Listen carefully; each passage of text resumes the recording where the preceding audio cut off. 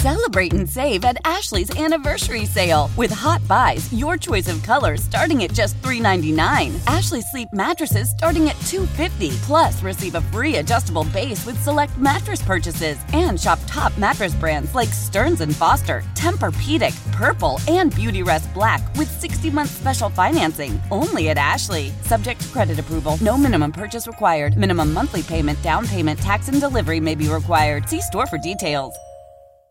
Whoa, sweet man cave. Thanks. Serious upgrade. How'd you pay for all this? I got a home equity line of credit from Figure.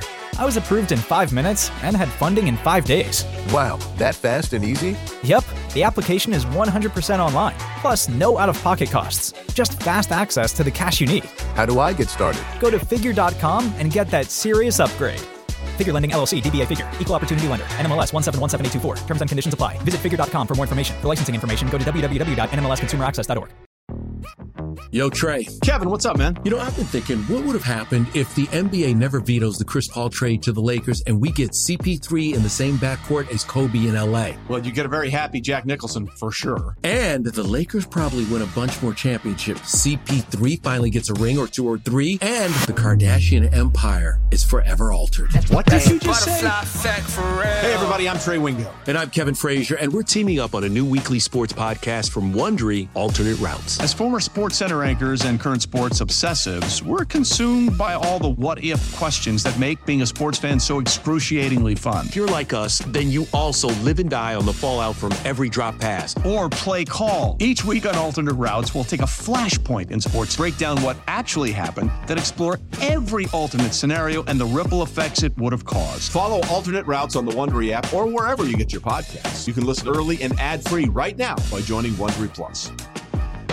Yeah, there should be some passion. This doesn't have to be boring. You couldn't get bored by baseball. Hey, one thing the game needs is more people like you. Still have grown men run around tight pants. It's Mookie Betts. This is Daniel Bard. It's Steve Aoki. There's Sal Talamacchia. This is Brock Holt. Hey, this is John Lester. Baseball isn't boring. Welcome to Baseball Isn't Boring. Here's your host, Rob Bradford.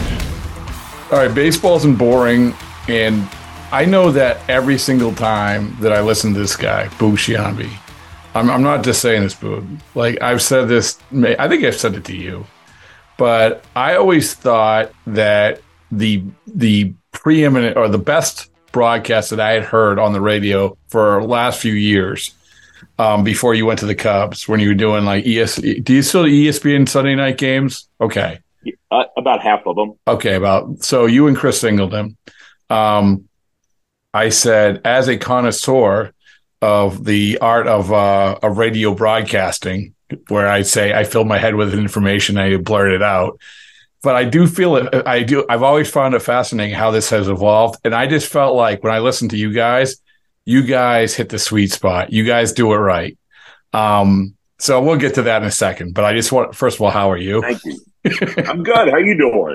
Good. I know you're coming off. So as I just told you, there's two things I want to talk to you about. I want to talk to you about two things I'm very passionate about right now. That is broadcasting and the Cubs. We had Pedro Grifol on the podcast, and he had me all fired up for the White Sox now. And we had David Ross on, but honestly, Boog, you know Rossi, you worked with him, you call his games and everything else. This was right before free agents was starting. So I'm like, okay, go get them. Go do your recruiting thing. First of all, I guess that's where I'll start. How do you think that Rossi is as a recruiter? What does that look like? I mean, I think his reputation precedes him. So I think as a player, he had probably accumulated a fair amount of street cred, and I don't think that that's changed as a manager. He's charming. He's also direct and honest in a way that I think that most of the people around him appreciated. And so, I don't know in those spots how much of a factor recruiting actually is. The way it ultimately, plays out is most of these guys just in the end end up taking whatever the highest dollar amount is. True. Right? So yeah, it's true. It's a funny thing where, to the point where it's weird if a guy's, he wants to play in X place and he'll take $6 million total more from another place. And it's like, what in the vast scheme of things, what's the $6 million doing for you? I mean, when we're talking about 140 million, you know what I mean? Like, so, look, if anybody is going to be good at it, David is going to be good at it, would be my thought. So you're so right. We hear about like tax breaks and everything else. Like, okay, well, it's $1 million, but is it worth it? You know, in the grand scheme of things. But I think that, and I'm glad you said this. And this isn't sort of where I was planning on going with the whole recruiting talk, but I find it interesting. We had our good friend on, Joe Kelly, and right before free agency started, and we were talking about this, and he said, like, it's outdated, it's archaic. This isn't college. And I think that we've since then we've had other people come on and agree with him, say exactly what you said. Usually it's about the money. Sure, it might be somewhat about where you're going to go, but I think that when it comes to David Ross, I think this is where it worked for him, because he's not worried about putting something up in the Jumbotron. He's not like doing the college basketball, college football thing. He's just David Ross. Yeah, that's right.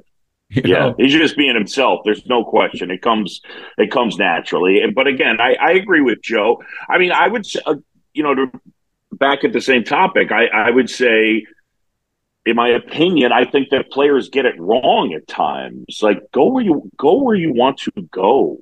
Like, if you want to be happiest, like, go where you want to go. Go to the location. If it's that, go to a place where you think gives you the best chance to win, because getting your butt kicked in a city that you don't like, and taking the money,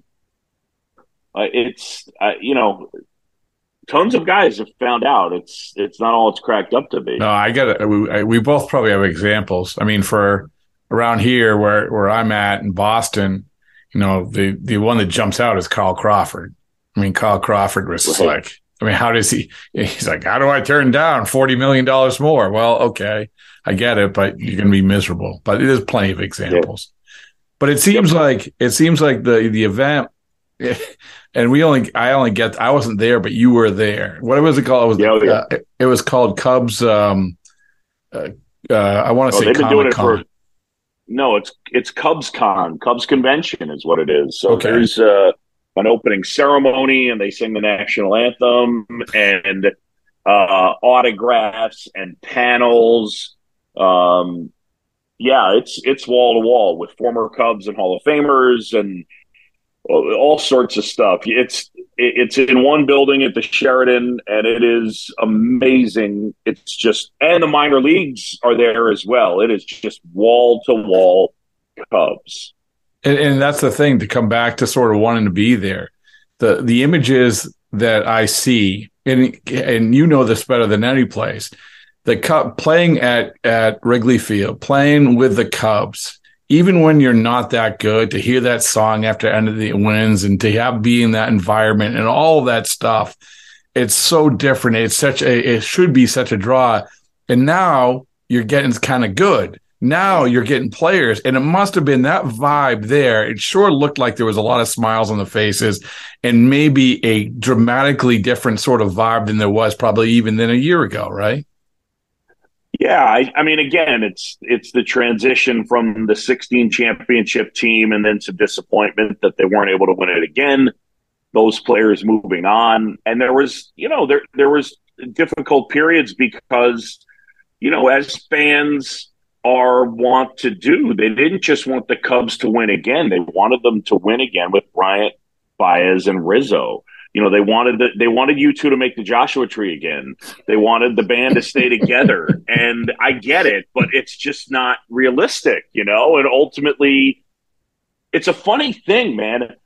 I think that if you asked the average Cubs fan, they still would have preferred for Baez, Bryant, and Rizzo to be signed to massive extensions, even though it's been proven that management did the right thing as it relates to not doing it. I mean, I think Riz, from the value standpoint, would be the one you'd make the case for. But yeah, it's one of those weird things. And as far as the fan base, it's an incredible fan base. It's an absolutely incredible fan base. It's, last year they played much better in the second half, but they're playing in late August and September against the Pirates, and there's 35,000 people there. It's different. It's different. So what was the biggest takeaway you had from, before I get to my analysis from afar of this team and how it's constructed? What was your biggest takeaway when you walked out of that building? Said, "Oh man, that guy was impressive," or this was interesting. Was there anything that, because we see a lot of teams do this sort of thing, and usually there's something. Which sort of thing? Oh, there's sort of the convention thing. Yeah, like for the Red Sox, it's called Winter Weekend, So, right, yeah. I mean, I shouldn't say a lot of teams, but some teams do it. Sometimes, like the Marlins. They do a fan fest, yeah. No, the Marlins do a fan fest. Right, but I just saw the Marlins one that no one showed up. So, Shocker. But so what was the thing that you walked out of the building like, okay, this was interesting, or I got a good vibe from this, or whatever? Was there anything? I think the one thing that I would say that I took away from it is something you alluded to, is the guys like Tyone, Swanson, Bellinger were really excited to be there. Like there was a real vibe of, this is going to be cool playing for this team. I think that's really what I took away. And I would say the fans were jazzed up. I was taking it in for the first time. This will be my third year, but it was the first time I'd been at a Cubs convention. So I'd heard about it, but I hadn't experienced it. And it was intense. I couldn't really wrap my head around how many fans were there. And, in this massive ballroom, all these panel shows, etc., and it was multiple floors. It was pretty incredible. So when I look at this team, obviously like you said, you had to turn things over, which is always uncomfortable because you're gonna have to go through growing pains. But now you get to the point, there's that point where you're like, you have the base, you have enough experience from the young guys. Now you can bring in some of these guys who maybe on 1 or 2 year contracts, but they're not only going to, you hope for the best on the field, they're going to have an impact off the field, in the clubhouse. Mancini, Bellinger, some of these Haas. Oh my goodness. So when I look at this roster, that's what jumps out to me, Boog. Like that's what jumps out to me is these guys, and Hosmer is the perfect example. Holy mackerel. You want to talk about people singing the praises about a guy in a clubhouse? It's that guy, right? So, I mean, so that seems like that it's built that way, built pretty well that way, right? So, I mean, you start with Haas. I mean, you just will not find a guy that teammates seem to unanimously say, that dude, I like him on my team. And he's good in our room. He just whether the production's off the charts or not off, he has garnered a reputation as a guy to follow. Period. I think Dansby Swanson. I mean, think about what he did. It's not like the Braves weren't interested in him. He grew up in Atlanta. He played for the hometown team. He won a World Series there. And he made the choice. He wanted to be in Chicago. I mean, he told a cool story at the press conference about his grandfather being a Cubs fan and, always having WGN on. But I would say that, Dansby's a guy whose leadership qualities have grown as he has grown as a player and as he's matured. And he pretty clearly wanted to be the face of this franchise. So, I think in the overall, there's some excitement. I would view it as this. I think that they look at 24 and really even 25 as, if we're having this conversation before 25, that they're going to be sitting there saying, we think we have a chance to go deep in the playoffs. But they've retooled their farm system to the degree that they have all these lottery tickets, and maybe some of these players who look like they're going to be pretty good end up being dudes and they pop, but they have way more lottery tickets than most teams do. And so I think that what their intention would be to start creating that clubhouse and that runway of that culture towards 23, 24, 25. So when you talk about them popping in 24 and 25, who are the guys? Name a couple guys where you feel like, along with these guys on the periphery, like let's assume that Swans is going to be solid. Let's assume, even guys like, who knows, maybe Hosmer, and we get the best of Hosmer, you get the best on the field, Hosmer, Bellinger, you get the best of these guys, Stroman.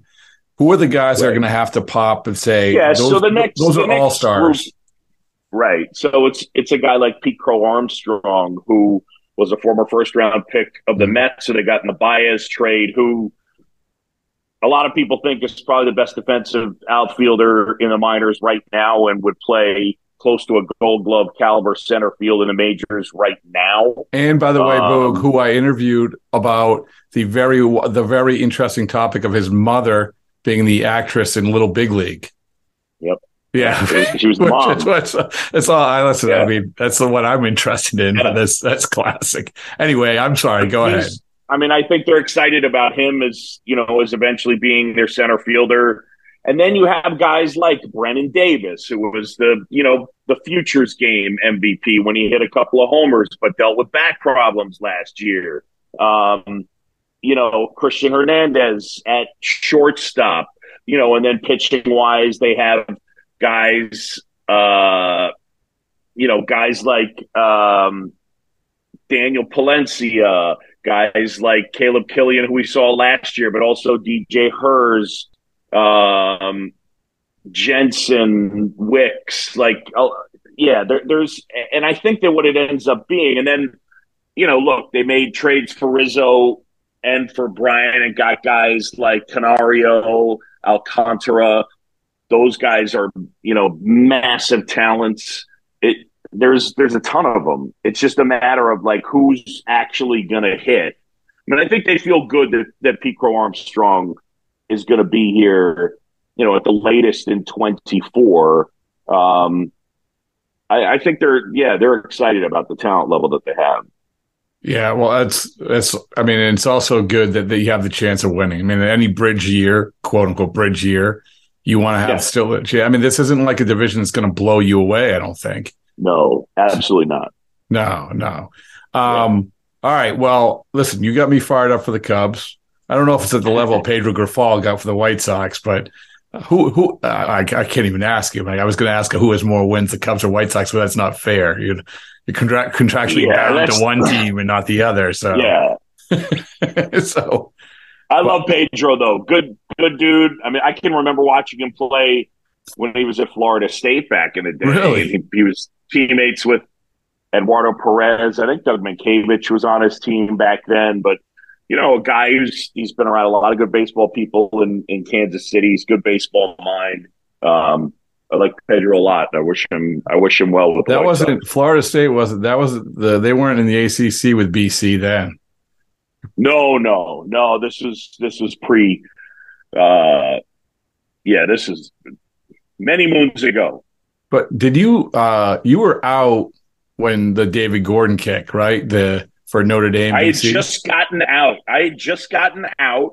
And I was living with Bob Wischusen in Miami, and that kick, the call of the kick was our outgoing message on our answer machine. That's true. Yeah. And in case people don't know what we're talking about when Boog went to Boston College, and Boston College had this enormous upset of Notre Dame at Notre Dame. The year after that, Notre Dame just waxed Boston College in a game. Probably the most noteworthy thing about that game before the upset, the year before, was that they filmed Rudy at halftime of that game. So yeah, that's right. Yeah. And then the other part about that kick was the week before, Notre Dame had beaten Charlie Ward and Florida State. Right. And they were probably in the driver's seat for the national title.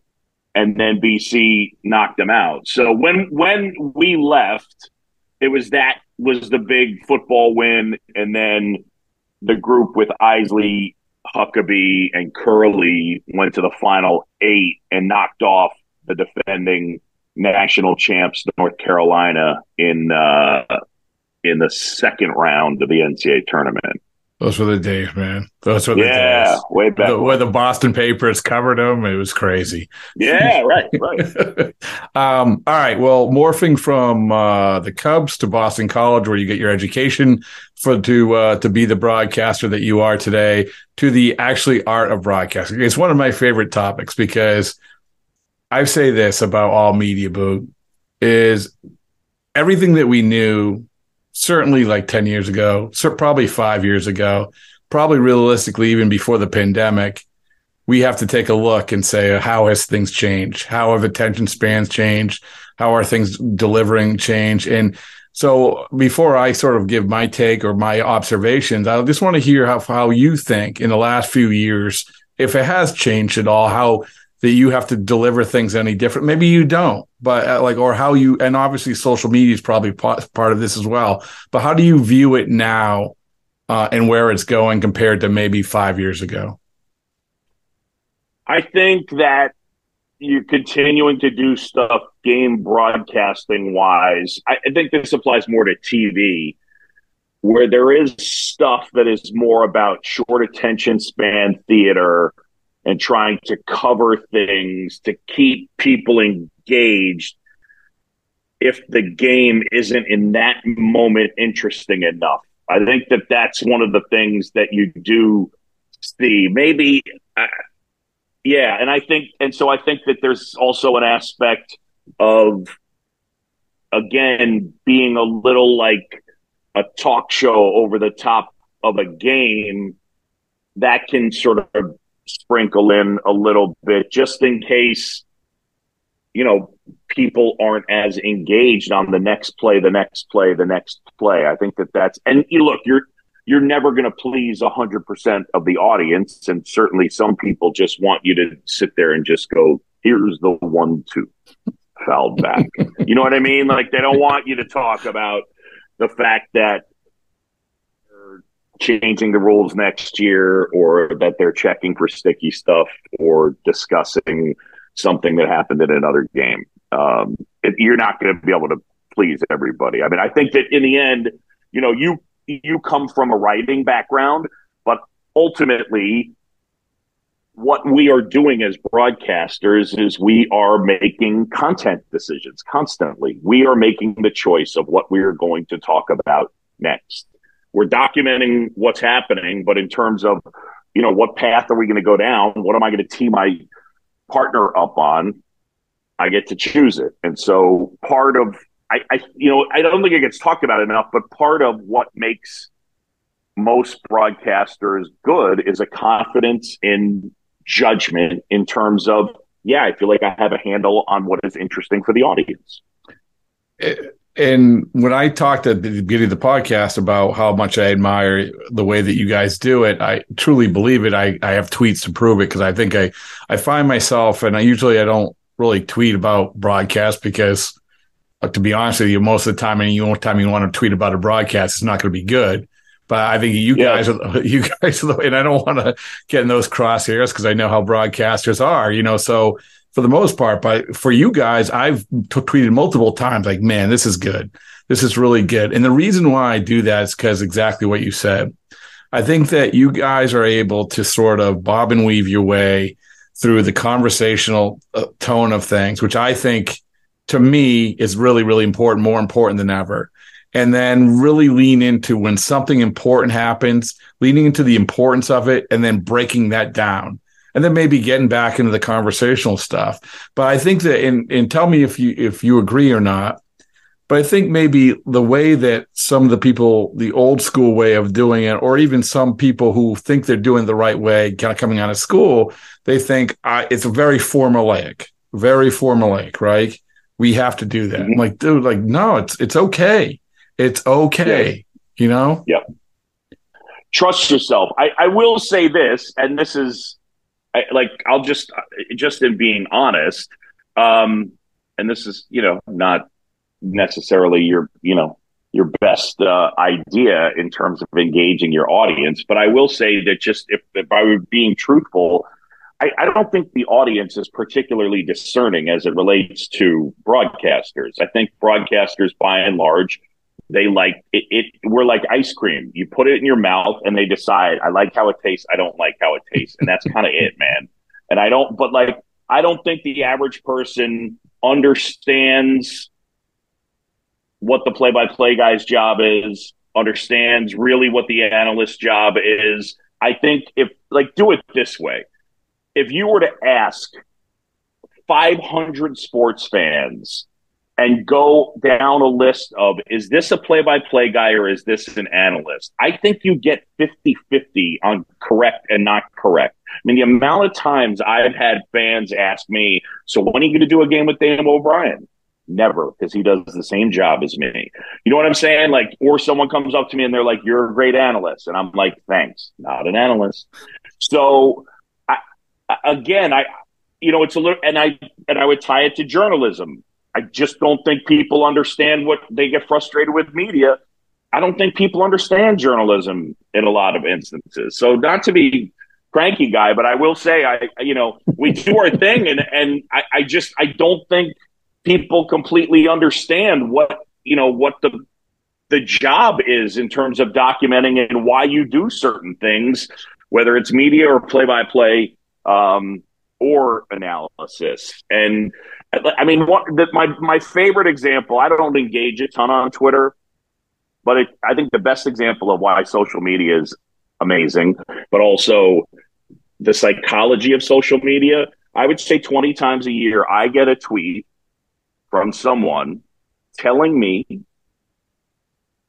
that I said something that was incorrect. So they're correcting me and telling me to do my homework, to do my research on a game I'm not calling. So now take that in for a second. They're doing the thing they're accusing me of doing by not doing their homework.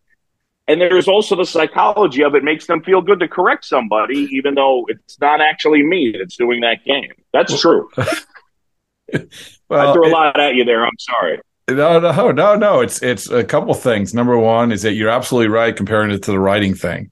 I mean, I could have a long tweet and they're like, oh, that was a great column. What? Or write like basically X team released this player. Oh, that was a great column. Well, it's not a column. Great column. Yeah. Great column. Right. Yeah. I mean, I really brought it home. and so, but I think the other thing is that when they don't know if you're an analyst or, a play-by-play guy or whatever it is, that should be a compliment, man. Like, that's what I'm talking about, is that, I said this about with radio, with talk shows, being at the radio station that I have been for as long as I have been. I've seen it, and these places obsess over the one chair. They obsess over the one chair, right? Well, the one chair has to talk as much as the two chair. And once you get in and out of the breaks, you're talking the same. And you better be entertaining, because otherwise you're really leaning on the two chair, and so, and that's why I like with you guys, it's like, yeah, you're really good at calls and the intricacies of describing things, but you're also really good at just talking. And I think that's, yeah, you want to be interesting, and you got to connect on the things. And it's sort of trusting your instinct and going down paths and being willing to be playful. And maybe you're going to take the topic away from the game a tiny bit and have a little bit of fun.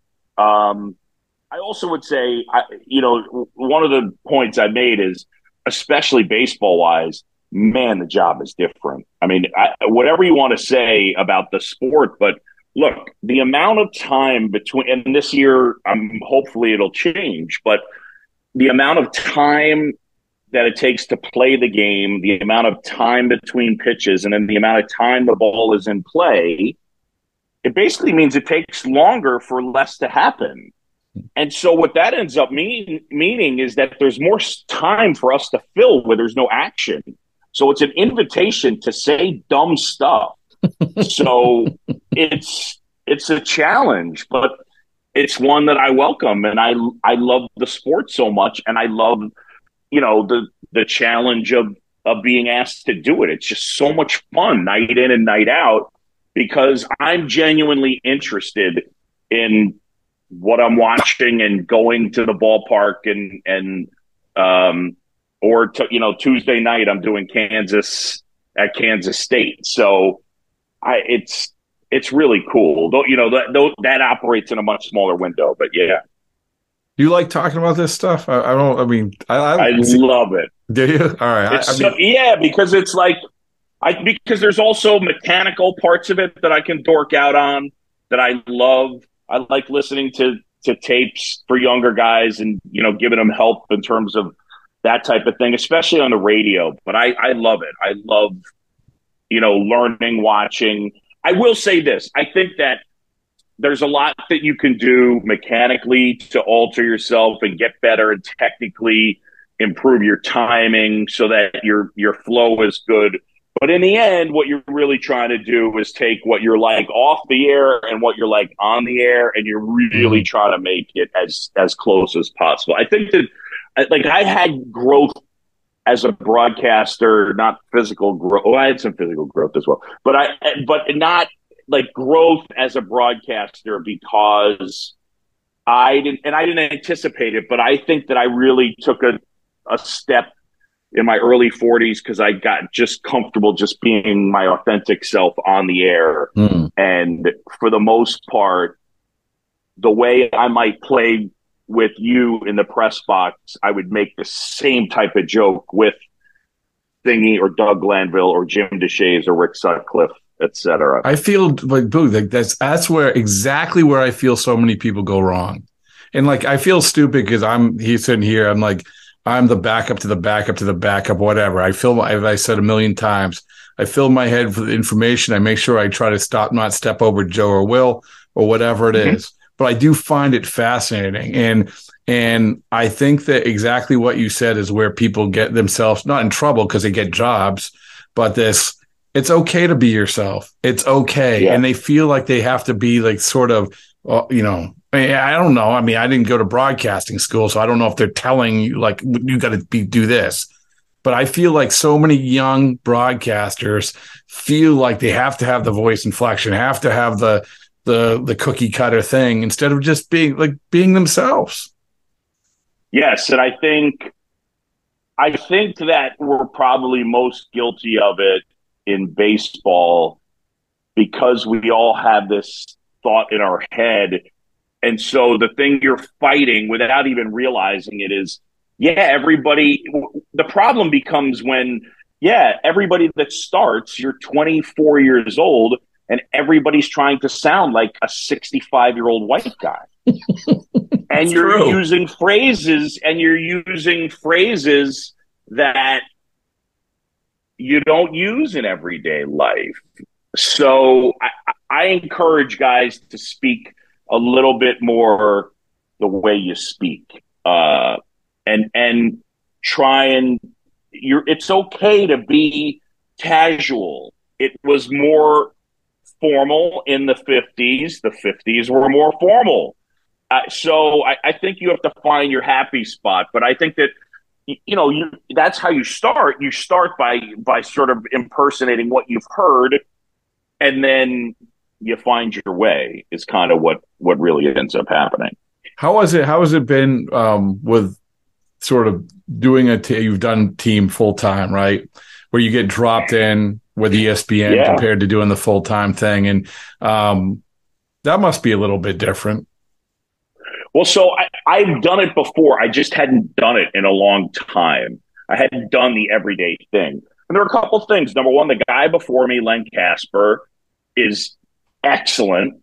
And he was there for 16 years, and people don't like change. In baseball, the people you have locked in, they're just used to hearing the guy. And he, broadcasted over the greatest stretch of Cubs baseball in the history of the franchise. Saw them do something that they, hadn't done since 1908. Red Sox fans can connect on that. So, for me, the one part about ESPN was that I covered that Cubs team a lot from 15 to 20. I mean, I would say I would have them 15 times a year. So I knew Hendricks, Rizzo, Arrieta, Lester, Ross, Bryant, Baez, Hayward, all the, like, I knew them all. So I knew the arc of the story pretty well. But I would also say that I didn't try and come in and I wasn't going to come in and try and talk about Tinkers to Evers to Chance, or talk about deep dish pizza, or try and be Chicago expert guy. You know what I'm saying? Yeah. Like it's just one of those things where you just sort of try and let it happen, and not try and fake your way into, you know, I am of Chicago. I grew up in New York City, you know, but I've always appreciated coming here. So I think that I just kind of have laid back a little bit, and I've appreciated it so much. I mean, look, I think there are aspects. I still remember Gene Wojciechowski wrote something that I think is, and I'm going to paraphrase it, but I think that there are similarities between the Cubs fan base and the Red Sox fan base. I do. I think that there's a fatalistic part of it, which is especially funny for the Red Sox since they won 4 times since it's a pretty good amount of success, but there is a passion that is, you know, really unrivaled, and most places the passion is reflective of the record. And I know that it's shifted a bit in Boston because of the Patriots' success, but I mean, you're still talking about a passion for a team and a fan base. And, you know, in Boston, it's that entire section. It's not just Massachusetts, Maine, Vermont, New Hampshire, the northern part of Connecticut. So you draw on so many places, and then the same thing with the Cubs. But what Gene Wojciechowski said is they're very similar fan bases. The Cubs fan base is, you know, the passion is wrapped in bunny rabbit's feet, and the Red Sox fan base is wrapped in razor blades. That's pretty cool. I think there's something to it. I mean, don't kid yourself. Cubs fans are super passionate, but I love both fan bases because I love how much they love it. Yeah, love how much they love it. Yeah, I mean, I think that they're all subtly different, but the passion is the one thing. Like, I go to like St. Louis. I remember I think it was the All-Star game, maybe. It was like when it was actually counted, meant something. And the Cardinals were obviously a really good team, and you're playing for home field advantage. And the American League team probably pulled it out, and everyone's like, "Oh, I got the vibe of, oh no, the great game of baseball was a real winner today." I'm like, okay, sure, yes, yeah.